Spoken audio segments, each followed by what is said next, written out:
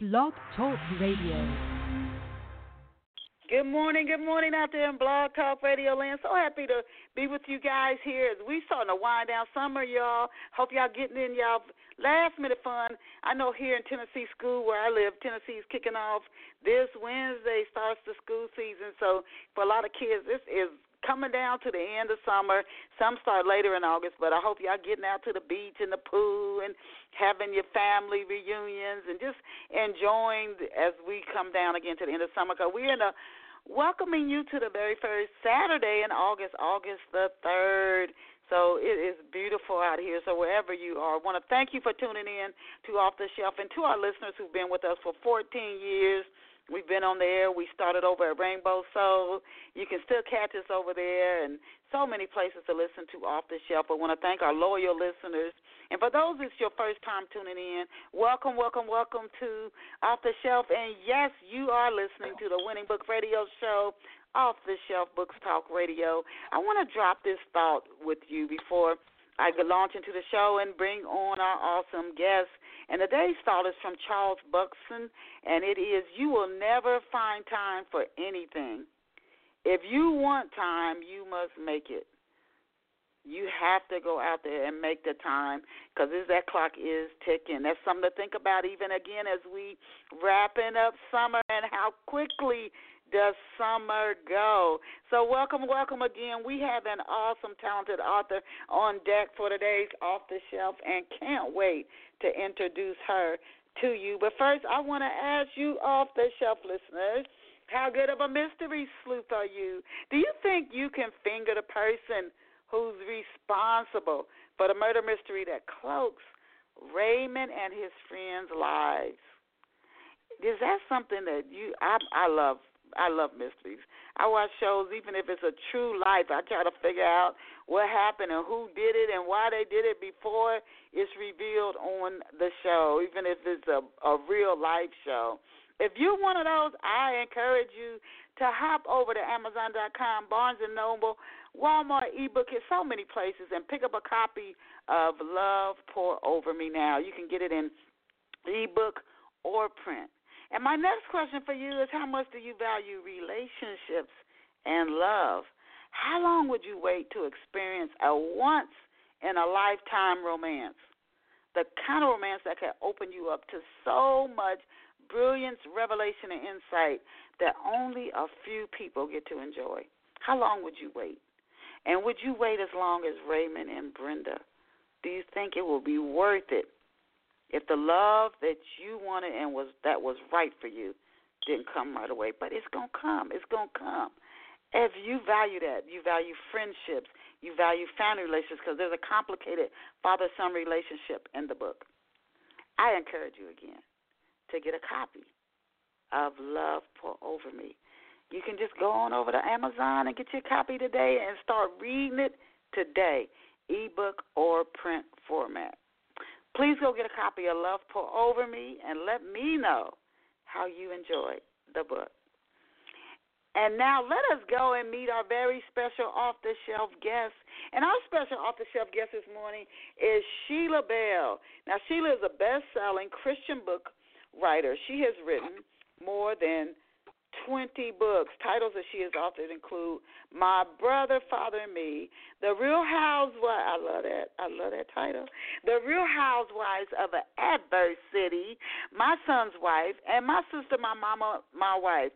For her work, Sheila has won numerous awards, including the 2017 Christian Literary Reader's Choice Award, the 2015 Rosa Parks Awards, kudos on that, the 2014 Christian Literary Award, and the AAMBC Nate Holmes Honorary Award, Kindle Award, OOSA Book of the Year, and numerous SORMAG awards. She is also a public speaker, editor, and founder of the Black Writers and Book Clubs Literary Association. Please hop on over and visit Miss Sheila Bell online at SheilaWritesBooks.com, and that's SheilaWritesBooks.com. Again, that's SheilaWritesBooks.com. SheilaWritesBooks.com.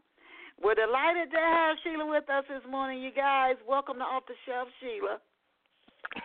Thank you so much. I'm so excited to be here this morning, Denise. How are you?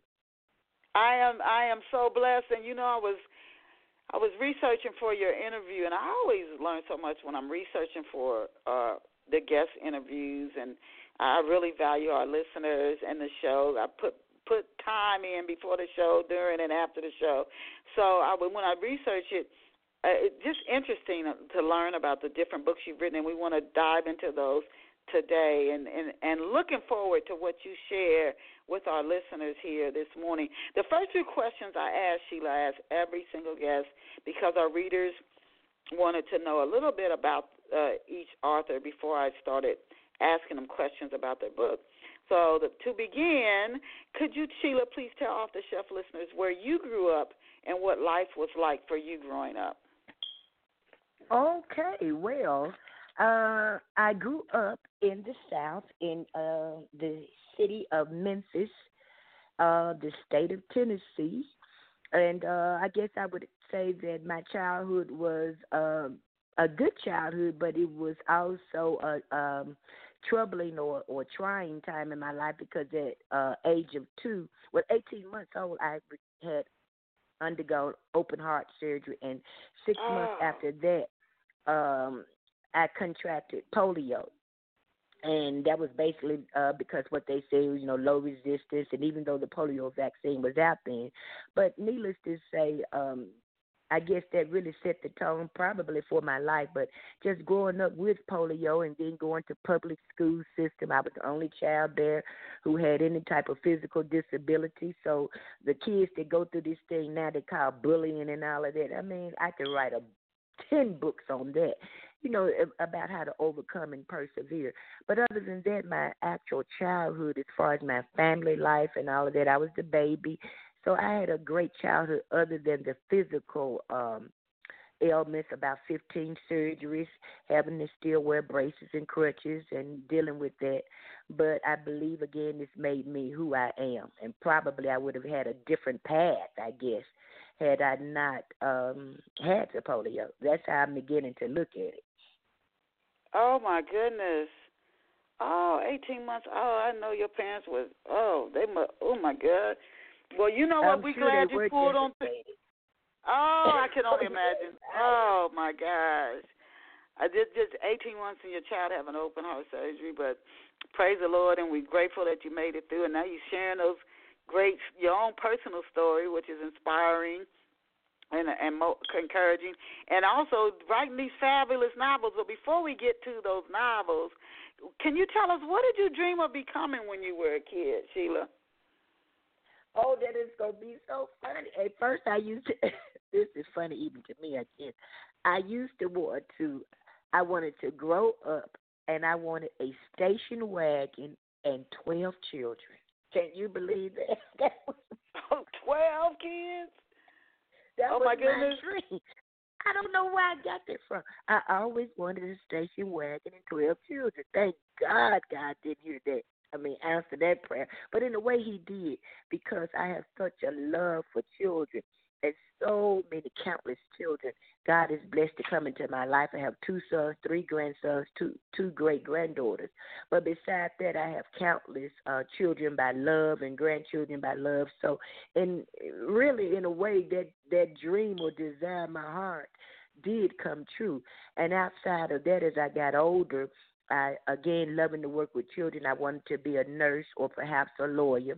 But a path took a different turn, and I ended up going to school, got pregnant, was a teenage mother, and so that changed my life trajectory, I guess, and I decided to go to a trade school instead, and took a secretarial course and became administrative assistant and a stenographer. And so that was my career, which is very satisfying as well, because that moved me up in the corporate ladder until about 2002, when I retired on disability due to my polio and some complications. But let's see. Other than that, I don't even know what the question was, Denise. I just what did you wanted to? What did you dream of becoming when you were a kid? And you said You wanted a station wagon and 12 kids. Oh my God! I gotta tell you, Sheila, 14 years doing off the shelf. That's a first. That's a first. We never had a guest say that's what they wanted when they were. That's a first. But now you do have, you got your grands, you said, and so your family. You did kind of in a way get that dream fulfilled. Not sure if you got that station wagon, but you did get your no, your but I had a kids. station wagon. Yeah, there you go. I've had that. Of course, it didn't look like the typical station wagon back in the day. It was more or less the, a smaller version, a little hatchback or whatever. But it was my version of a station wagon. So I guess I did get that as well. You did look like your dream did come true in a roundabout way. Now, how old were you, Sheila? You've written so many books and won so many awards. How old were you when you knew that you wanted to be a writer? Well, I guess in a way, no question for me. I guess I can just come out and say it's simple to answer because I really didn't know that. I just knew that, again, going back to my polio, I spent so much time in the hospital away from my family. And at that time, the segregation was rampant, and my parents couldn't come to see me, but I think once a week, and that was 1 hour, and that was at the Crippled Children's Hospital that was in Memphis. So I spent a lot of isolated time alone as a little girl, and I believe that's where my imagination began to blossom and take root. But I never thought about it, about being a writer. Now, as I got older, I went to school in the hospital sometimes. And so, but as I got older, I began to read more because there used to be a little bookmobile cart that a nurse would bring around. So that introduced me to reading and helped me to, I guess, get into my own world and not focus so much even as a kid on crying and missing my mom and dad as a little girl. But after that, as I grew up, I began to love poetry, began to love writing, and then when I did attend public school, English and writing was always my favorite subject. I was the first one wanting to write the essays, and so I guess inside of my spirit, it had been embedded in me, but I never put a label on it. And I just went on through life writing speeches for other people to speak at churches. And I did perform poems at churches that I had memorized from school, and I would do that. But again, that writing bug never came to me except for other people. And it wasn't until a tragedy in my life occurred back in 1997 when I was supposed to be getting married and my fiancé was bludgeoned or murdered. And so that was so difficult, such a difficult time for me that one of the pastors told me to, she suggested journaling. And really that's how it started, because I was just so suicidal. I was just hurt and destroyed over that, the way he was murdered and the way things happened. But that journaling, it just kept me, it really saved me. And so I began to journal. And I journaled about the relationship. I journaled about life and about 5 or 6 big journals, those 8x10 journals later, I exhaled, and I was just like, I'm done. And it was like the grief process, that journaling had helped me through the grief process. And then after that, going back, looking at it, I was just like, man, wonder if this could help somebody else. Maybe I can put this in a book form. That's how it came about. Not say, oh, I want to be an author or this writer. It was just like, maybe you can put it in book form, and you can have it, just for someone else to read later. And that's how it started. And it was such a difficult journey because I didn't know anything about the publishing industry. And you stop me, Denise, because I'll go on. Stop me when it's time for me to take a break. But, I didn't know anything about the publishing industry. But, again, having polio, I had a type A or still have a type A personality. And I learned that, whenever someone said you can't do something, I was just the opposite. I had to prove that I could do it. And I'm still like that today. That can work for you, and sometimes it can work against you. But in this case, I was determined to get that in print, and I searched around, and I found writing groups and things of that nature because self-publishing back then, 20 years ago, was frowned upon. You didn't want anyone to know that you independently published your book. Yes. And you should know that. Yeah, you didn't want anybody to know that that was a no-no, because that Yep. means you didn't really make it. Nobody was interested in you for real. And I kept sending off my manuscript, and I kept getting all these rejection letters saying, "Oh, it's wonderful, it's gut wrenching, but we can't use it right now." All those but letters. So, but I was determined, and so finally I found a group to help me, and I put it in print, and since then I've rewritten it a little because I've learned so much since that first book, which was Always Now and Forever Love Hurts. And that was basically a loose story on my life and what I had gone through. I fictionalized it a little bit. And then from there, my first nonfiction book called A Christian's Perspective, Journey Through Grief. That was the real account of the grief process. And I still have that book that I really bless others with who I know or find out have lost loved ones. So that's how the journey got started. Oh my And God! here I am today. And we don't know when it's happening, what's going on with us. So many people who've come on the show, the different ways they got into their writing career. And some say they just knew when they were kids. Some it was a dare. Somebody dared them to enter a writing contest, and that's how they got started. But you never know 10, 20, 30 years later where you're going to be. You just keep following the yellow brick road, and then you just end up somewhere that you never thought in a million years you would be in a certain spot where you are. I wanted to ask you. So, what were you doing before you actually? I know about the experience you had with your fiance, and then you did your journaling to help heal through that grieving process. But like career-wise, what were you doing before you launched? You published your first book. Well, your day I job. was working. Okay, my day job, I was working in corporate America for a very large manufacturing industry company, and I was I started out as administrative assistant, then went to senior administrative assistant, and then I became a compensation analyst. So that was my career, basically. I've been an office manager, but everything was, in the office as far as administrative tasks.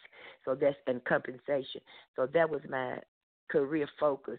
And in the background, of course, I was still volunteering to work with children and just doing whatever I could to make a difference in my community and in the lives of kids, especially boys, because I just had and I still do just I'm drawn to boys. And so, having sons and having grandsons, then that helped me be able to even just mentor some of their friends or just try to be a positive person in the lives of other kids. Oh, what a blessing. What a blessing. You are one prolific writer. I love that real quick researching for your interview. How many books do you write a year? I really don't keep track, but at least, I would probably say just a couple, two or three books a year, because my editing projects, that's another thing I do. They keep me busy too. But when I was traditionally published, we were required to write one book a year. And if you tried to do more than that in the beginning, they still didn't publish it unless they had a slot. But back then, in that time when I was traditionally published, then I had to write one book. Now I do two, maybe three. And really with the series that I write, I definitely have to do at least two, because I have to do one for each one of those series books. Oh my goodness, you pumping them out. Oh my goodness. Can you introduce Off the Shelf listeners to the three women in Beautiful Ugly? Oh my God. Layla, I'm trying to touch on a couple of books. You pause for a minute before we get to the Real Housewives. But could you introduce us to those three women, please? Oh, in Beautiful Ugly, you have Layla, Casey, and Envy. And those three girls, or three ladies, to me, I just love them because they represent realness. And that's one thing about my books that I like to really try to focus in on is realistic stories, realistic things that could happen, have happened, might happen. You know somebody may have happened. But with Casey, Layla, and Envy, they're just your typical young ladies. Envy is successful, beautiful, has it going on, nice job and everything, nice crib. Then you have Layla. Layla is battling the scale. And, she's really battling that scale. And when you're battling the scale like she is, she's really overweight. And she has a lot of self-esteem issues, low self-consciousness. And the reason I try to write about characters like that, my tagline is perfect stories about imperfect people like you and me. And with her, I've dealt with low self-esteem, low self-consciousness, feelings of not being good enough because of my polio and because of how people bullied me so badly in school and growing up and even as a young adult. It just gave me, it sort of stripped me of all of that, those I can do whatever I want to do feelings that my parents instilled in me. And so I sort of identified with Layla because of the battles that she had. She had a beautiful singing voice, but she didn't see that, because she was too focused on her imperfections and, the things that she wished. She lived in the projects, which was okay. That's fine. She was a single girl, but she just accepted any person into her life. And then you have Casey. Same way, Casey.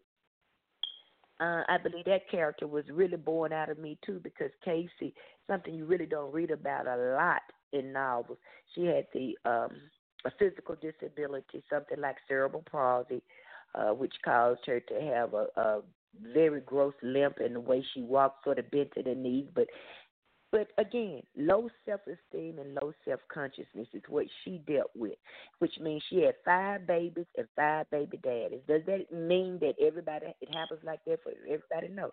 It just means that because of how she felt about herself, she was just thinking, okay, this is the one. Okay, maybe this is the one. And so they were all involved. They were involved in church. Some people have written me and said, well, how could you say you write Christian fiction and these women got 5 baby daddies, the other, they fornicate? Because that's life. That's life. That's life.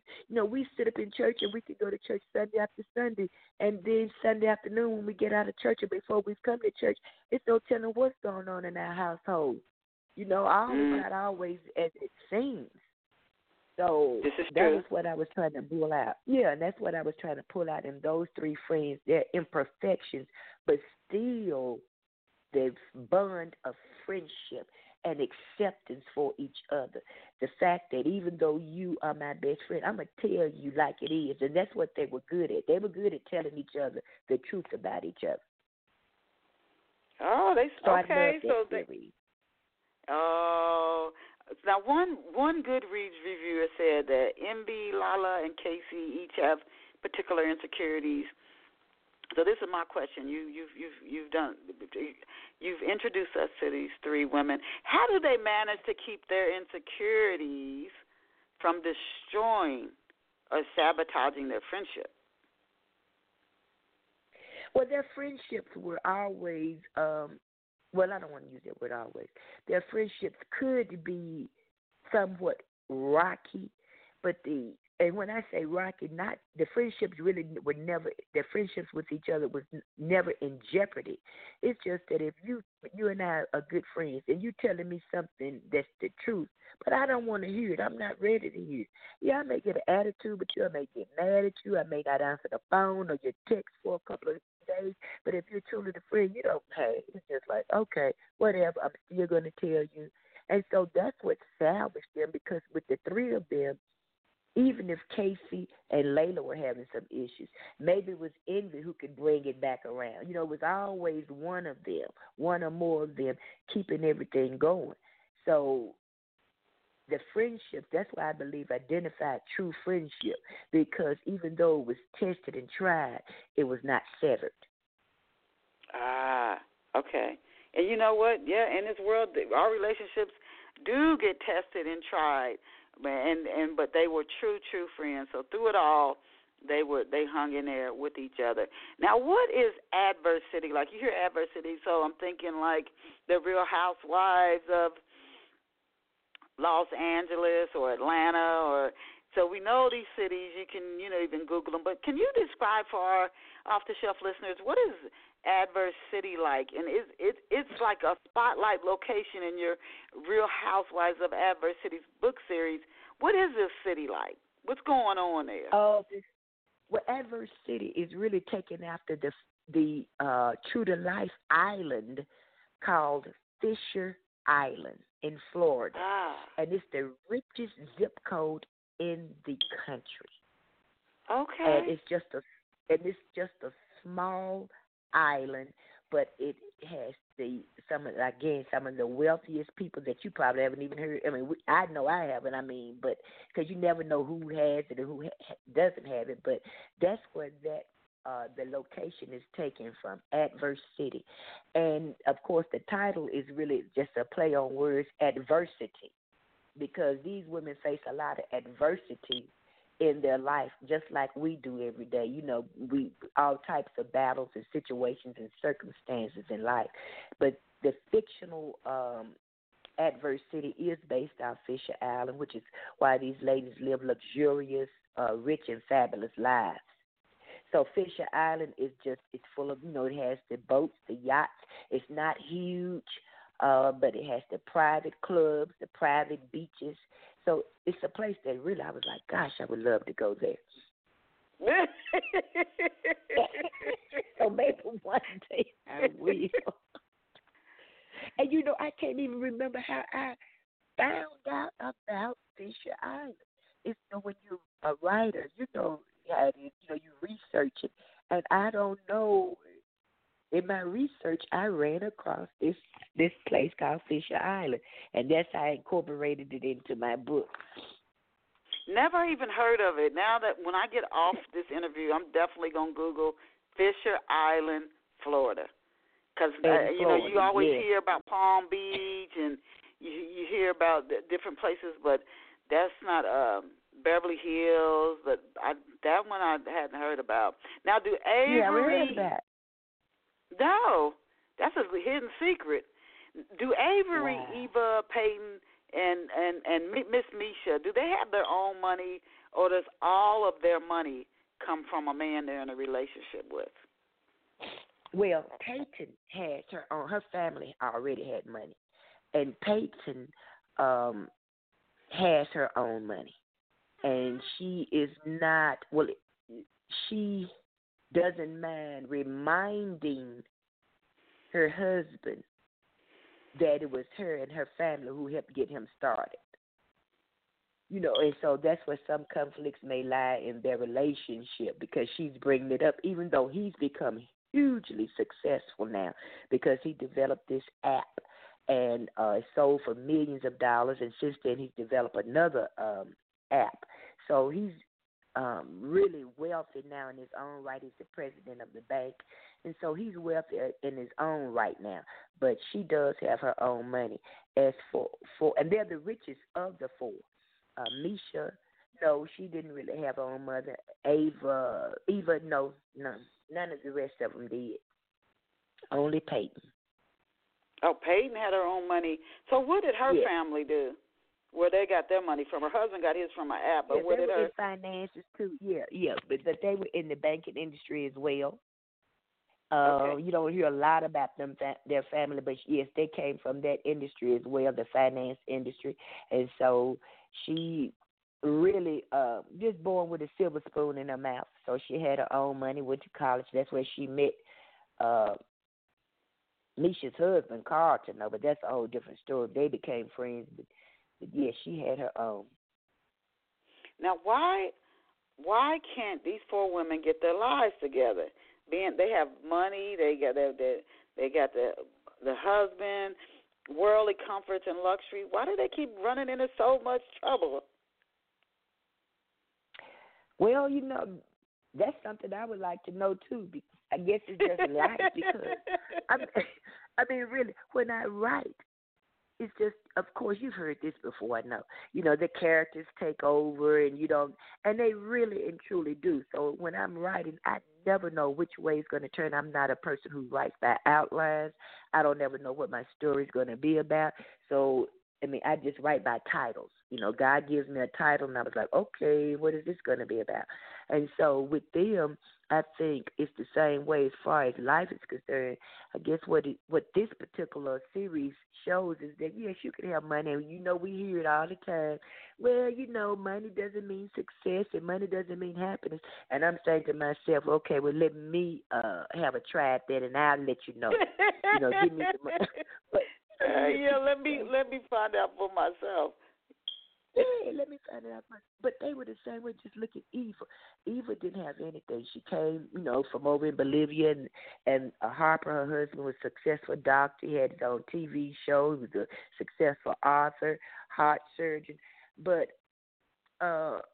she still battled with the fact, hey, she came from a very poor family. So when you have, even though she had a good opportunity and he loved her, or so we think he does, it still didn't negate the fact that what was going on in her life and the loneliness she felt because he was away all the time. And so she acted out in other ways as far as Peyton. Peyton turned to alcohol because she had some things she was trying to hide and keep secret and didn't want anyone to know about. Then you have Meesha. She was but they say goody two-shoes of the bunch. But Meesha had a horrible, horrible secret that occurred in her life when she was younger, and none of the girls know. They just think she's this first lady, successful. She's the one who's always saying, oh, we're going to pray about it. I'm going to pray for you. So, but they still battled life. And that's something, no matter how much we have and don't have, one thing we cannot escape is life and what it deals us. You know what? This is so true. And even we like to think that if we just get enough money, we have the right relationship, we can escape it. Mm-hmm. That is a thought that's almost impossible, seem like to completely get rid of. You keep thinking, if this hadn't happened and this had happened, I would be feeling a lot better. And then you meet people who are in a situation you think you feel better in, and they feel just like you or worse, and you're like, wait a minute, how could this be? Tell us before we start talking about, I want to talk about others of your books, but before we leave the Real Housewives of Avery City, can you tell our listeners, when and how did these quartet of women meet? Did they meet in high school, college? Did they grow up from little girls?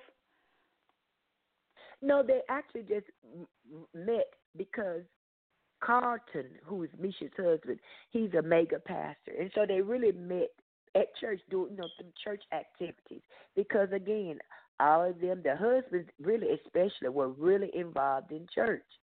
And so especially Harper, the heart surgeon, that was his go-to place was church. But anyway, the young ladies met there through church friends and families. That's where they met. So Eva hadn't been over to the United States but a few years when they first met her. And the other ladies, again, that same circle. Oh, okay. So they met from church. Yeah, now you keep a lot church, of conflict in. You keep a lot of conflict in your novels, Miss Sheila. Now, My Brother, Father, and Me is no different. Why is Hezekiah McCoy, even while recovering from a stroke, why is he intent on getting even with his own sons? Ego, pride, and I think with him, and that's part of the My Son's Wife series. I don't know if you knew that, but that is part of the My Son's Wife series. My Brother, Father, and Me, book 8 or 9, I believe, in that series. But, again, that's the imperfect part of us. Jealousy, envy. It can drive us to do some of the craziest things.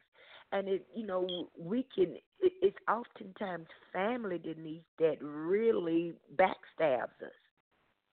And so with Hezekiah, he feels betrayed. He feels men to me, I'm imagining him as he is with this stroke. Again, the fact that he no longer has the capability and the ability to do what he once do. He can no longer stand in that pulpit and rip folk out, and bring them to the Lord. He, as far as getting that money in and how he was, he can no longer do that. So that's a big punch to his chest that he can't do that. And then to know that his son, his oldest son, is possibly could be betraying him or taking the spotlight off of him, he just sort of loses it, I guess. Wow, that is really interesting to watch what happens. Again, a book that deals with family dynamic and relationships you would never think would get that strained. What do most men say when they find out their wife or the woman in their life is pregnant? Is, I hope it's a boy. And so they just see themselves playing with their sons and doing sports and doing male bonding with their sons. You never imagine that a father and a son could grow up and become at odds with each other. I wanted to ask, what has their father done?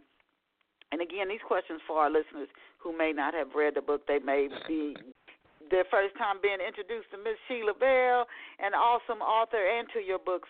What has their father done to cause Khalil, senior pastor of Holy Rock, and his brother Xavier to actually want to plot against their father? What did he do that is so awful? I believe the fact of how he hurt their mother. When he had the stroke. Now, before he had this stroke, okay, he was able to do his thing and do his dirt, I guess, without anybody finding out. But when he had this stroke, it's something about you would think probably it would humble him, but it really just did just the opposite, and he became sort of vindictive and mean with it. And I think it all goes back to just the fact, again, the man thing, the ego, can't do this anymore, can't walk, can't have to depend on people to take care of me and provide for me and all. And so he began to take it out on Fancy, his wife, and he really turned into a Hezekiah that people really, like you just said, you wouldn't expect him to have turned into. But it affected him. And sometimes, too, and I'm just thinking, too, as a person on the outside looking in, because that's how I do with my stories, is maybe from that stroke, we never know if if it affected him mentally or what. I don't know. I'm hoping that eventually Hezekiah will come back around. I don't know yet. Oh, yeah. Yeah, come on, readers. So we have to hang around to see what happens to Hezekiah. He's been doing all of this preaching. He's been doing all this preaching, and is it time now to walk out the very things that he's been preaching, even if it feels so? It's easier to say do the right thing than it is to do it sometimes when you get your back's against the wall. It is so much easier. Now, I wanted to ask you, McCoy and Graham, are they prideful men? And how, and here again, we're talking about preachers and pastors, and a lot of times you would imagine from studying, I mean, if a pastor gets up in the morning, he studies the word, he meditates, you have to know anybody, the world is giving us opportunities to exercise what we believe. Every experience, opportunities to exercise. So how well have you learned patience? You're going to be in situations that's going to really make you have to dig deep to be patient. That's what it's like. Let's see what you learned. That's almost like you studied something and, okay, well, I'm going to put you in a situation. Let's see what you learned. And then you keep going back through it till you pass. Let's see what you learned. It's not just about going to church and preaching and listening to something. You're going to go out in the world and get experiences. Okay, let's see what you learned. So that said, are these men prideful? And how did they become that way? They've done all this studying. You think they would know, I'm just studying a lesson, like a school lesson. Now I got to go out and apply it in the world. You would think they would have gotten sharp at applying it. How did they get to where they are? They're human, just like us. When you look at it, yes, they stand in the pulpit, and yes, they preach the word, and yes, they help change lives of many people. but they're still flawed individuals. And they still have hang-ups, and they still have habits, and they still have fetishes, and they still have secrets, and they still have sin. And that's what it all comes back to. That even no matter what role you play in life, whether you are the pastor of the biggest mega church and you breaking in all of this, and you have children who you on the outside looking in, they're successful and they're all of this, but no one knows what type of demons you wrestle with when you are with yourself. And so I just hope that these books would not show that, they study, and I really believe that they are men of God, but they're imperfect. I'm a woman of God. I say I'm a woman of God. But if you look in my closet, over my life, it's some things even I can't believe that I did and I have done. I'm like, whoa. So I just think it's with them and with pastors or ministers, they're more on the spotlight. They're out in the spotlight. So anything that they do is magnified. So I just believe that they were just men called by God. I really believe they are called by God, but they have a long way to go to get their own lives together, and they have to wrestle with it, and they are wrestling with that. And so I just hope that they able to deal with it, especially people like Hezekiah.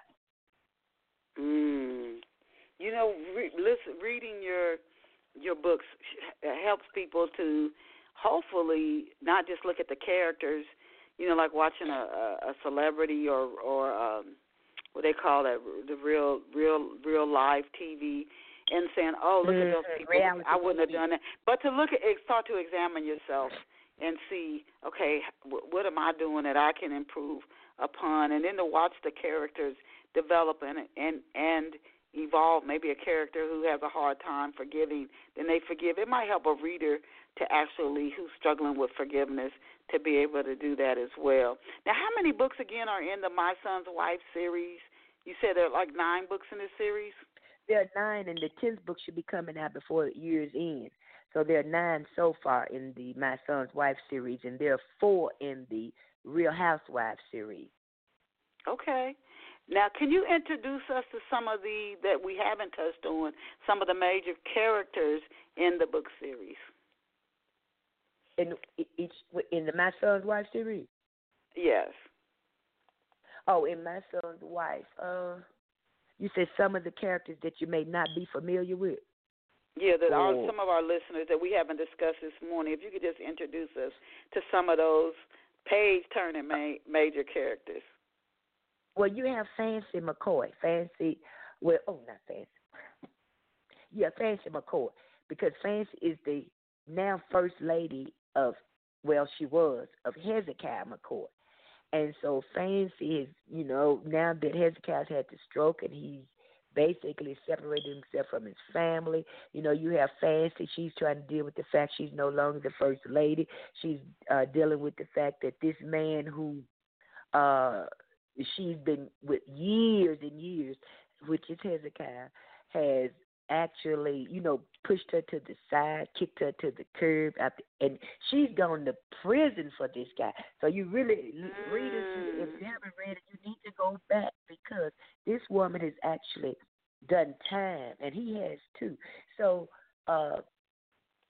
Fancy has her own story, and hopefully in this next book, things will begin to change for the better for her, because she's having a hard time dealing with how Hezekiah has treated her, and rightfully so. And then we'll go back to Styles Graham, because Styles Graham, the Graham family, is the one who actually, started the My Son's Wife series with Styles and his mother Audrey, who's deceased, but she wanted that perfect woman for her son, which is the beginning of the My Son's Wife series. So you have Styles, he's still in the story, but Styles has some issues of forgiving himself for mistakes he's made and forgiving others. He's a good minister, but he doesn't want to love anymore because he's been hurt and heartbroken, and you would think as a man of God that he would be able to get past that and forgive others. But he's wrestling with that. So he's a very important character as the series goes on, as well as Xavier, the younger son of Hezekiah and Fancy. He's dealing with his sexuality, and that's another topic that sometimes is taboo in Christian fiction, but I talk about it and discuss it because it's life, and he is dealing with his sexuality, and Hezekiah is really destroyed over that because when you talk about a man and son, so he really doesn't like that idea that his son might be homosexual or gay. So he's another character to look out for and to see how he's going to evolve, as well as the last one I would say is Pastor, and that's what they call him, Pastor Graham. He's the father of Styles Graham, and he's beginning to show signs of dementia. So you'll begin to, the readers will be able to learn some things. Whatever I write, I try to make it as factual as possible in regard to, if a person has an illness or something. So they'll be able to see the onset of what might be dementia in Pastor as the book series goes on. Now, those are great character descriptions, so thank you. They always say good authors can describe their characters on a drop of a dime really well. So this is Sheila Bell's description of her characters in the My Son's Wife series. But, Sheila, what do readers tell you that it is about the characters that keeps them coming back, that keeps them turning their pages? And who are their favorite characters? Who do readers say, this is my favorite character in the series? Well, then I go back to the Housewives series. Most of the people, the readers that have come to me in the book clubs I met with, they really sort of it gave me pause because most of the people really like Peyton, even though Peyton, like I said, she was an alcoholic. She's done some terrible things. But what the readers have seemed to like about Peyton is her mouth. And what I mean by her mouth is she is going to tell you like it is. And the women who read the Avery City series, most of them have come back saying that that's why they like Peyton. Because even though she may sometimes you think speak out of turn or whatever, she is going to tell those ladies she's not going to hold back. And sometimes that's not what they want to hear. And as far as the My Son's Wife series, Hezekiah is the one that most people talk about. They like him, but they don't like him. They want justice. They want him to get his just due for the way he's done his wife and his sons. And so he's the most popular character right now. In the past, it's been Deidre, even though people hated her. She's been married to Styles. Now she's after Khalil. She's been with Khalil's father. So with Hezekiah. So she is one of those love to hate people. Oh, so those okay. are So the main characters, I think. You know what? I read this quote recently on a author's page or on social media about authors. That it's the villain that keeps people coming back. You think it's really the good character. I mean, you the good character, you need that one in there too, and that you have to have well-rounded characters. But it's really the villain that keeps people coming back, whether it's through a TV series, a movie, or a book. And you think about the greatest books or movies, there is a amazing villain in that story, and for some reason the two together, it's what keeps people. It's what keeps people coming back. Now, when and why? From your books, and you've written so many books, and I encourage people to go over to your website, and I want to give your website out again, and it's SheilaWritesBooks.com. But you've written so many books, but you also do other things. So I wanted to ask you, we have a little less than about 10 minutes left in the show. When and why did you found the Black Writers and Book Clubs Literary Association? You're already putting out so many books, Sheila. What inspired you to start this association?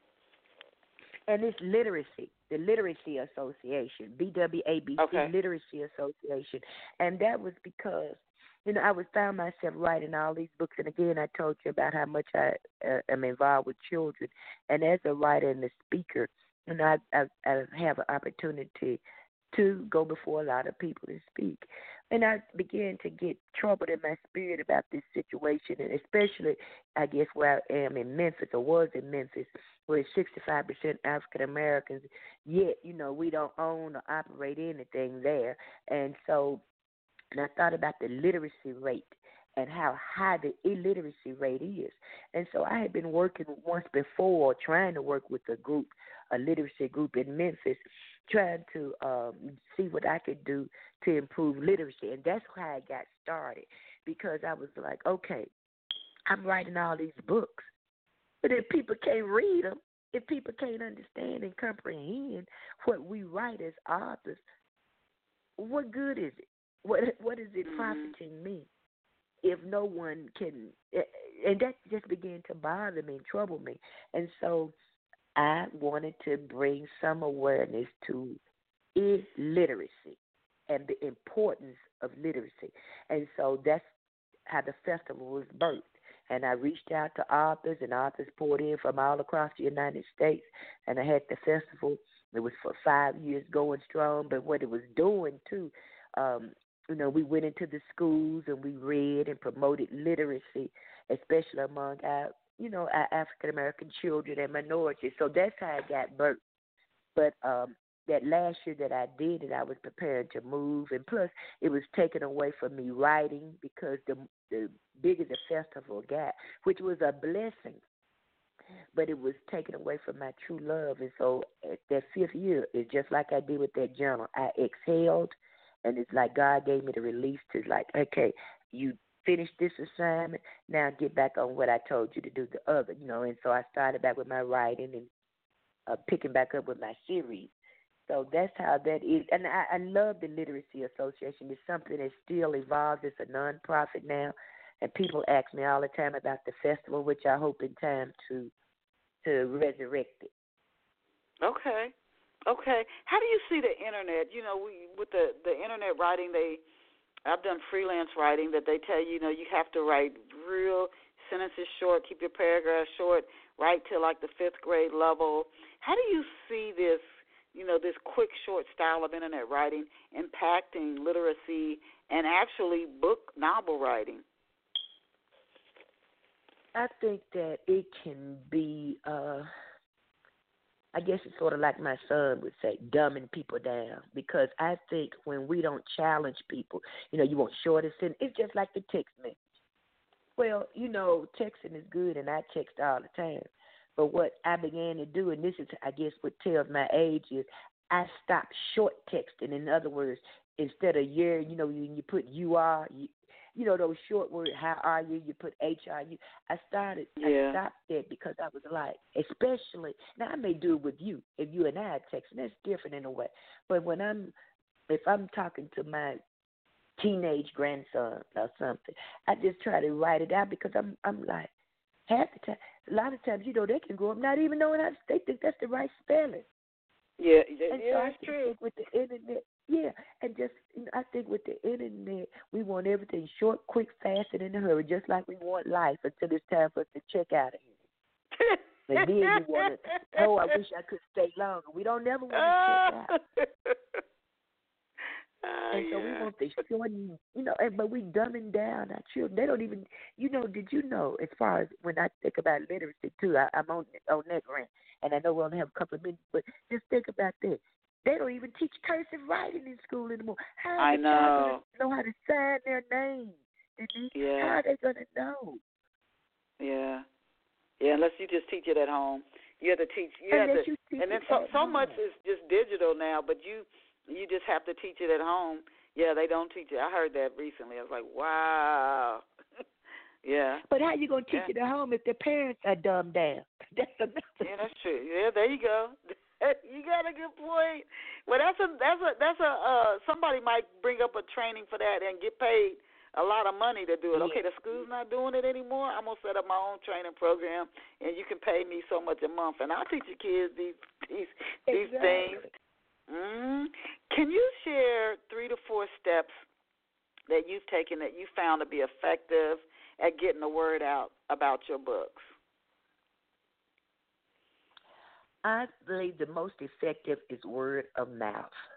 I say write a good story, write your best story, write a quality story. Learn who your target market is. I don't need to market to Denise if Denise does not like the type of books I write. I mean, you may pick it up, but if that's not what you read, I need to find out who reads what. That's the research. So I say, find out your target market, write a quality book, and once people begin to read your books, they're going to tell somebody, whether it's good or bad, you better believe they're going to share that word. And the next thing is something which I don't like, and that's social media. I despise social media. Right now, why don't you like it? Is it because of the negative news on it, or what is it that turns you off from social media? What turns me off is now, once I get to, and you hear me say this because I'm speaking positivity, once I get to the point where I can pay somebody full time to manage my social media sites, I won't have a problem with it. It's just the fact it takes so much time. And once you get on it, that's the negative part of it. It just takes so much time, and I'm trying to write. And writing takes time, but then I have to stop and I have to be my own promoter too. And unless I have a contract or with someone like Simon & Schuster, and I made it big, and even if I had a contract with them, then I still have to prove myself before they take on any financial obligation and responsibility to help promote and market me. So it's just getting out there, hustling, attending events, attending festivals, making yourself known, and having a good book. Okay. Are you working on any new material? And I know you are. Can you let us know? You gave us one book that's going to be coming out soon, but like the Real Housewives of Verse City. When are you working on any new books? And if so, can you give us a glimpse into what you're working on and when it's going to be out? And then I have one more question before we go. We got about 3 minutes.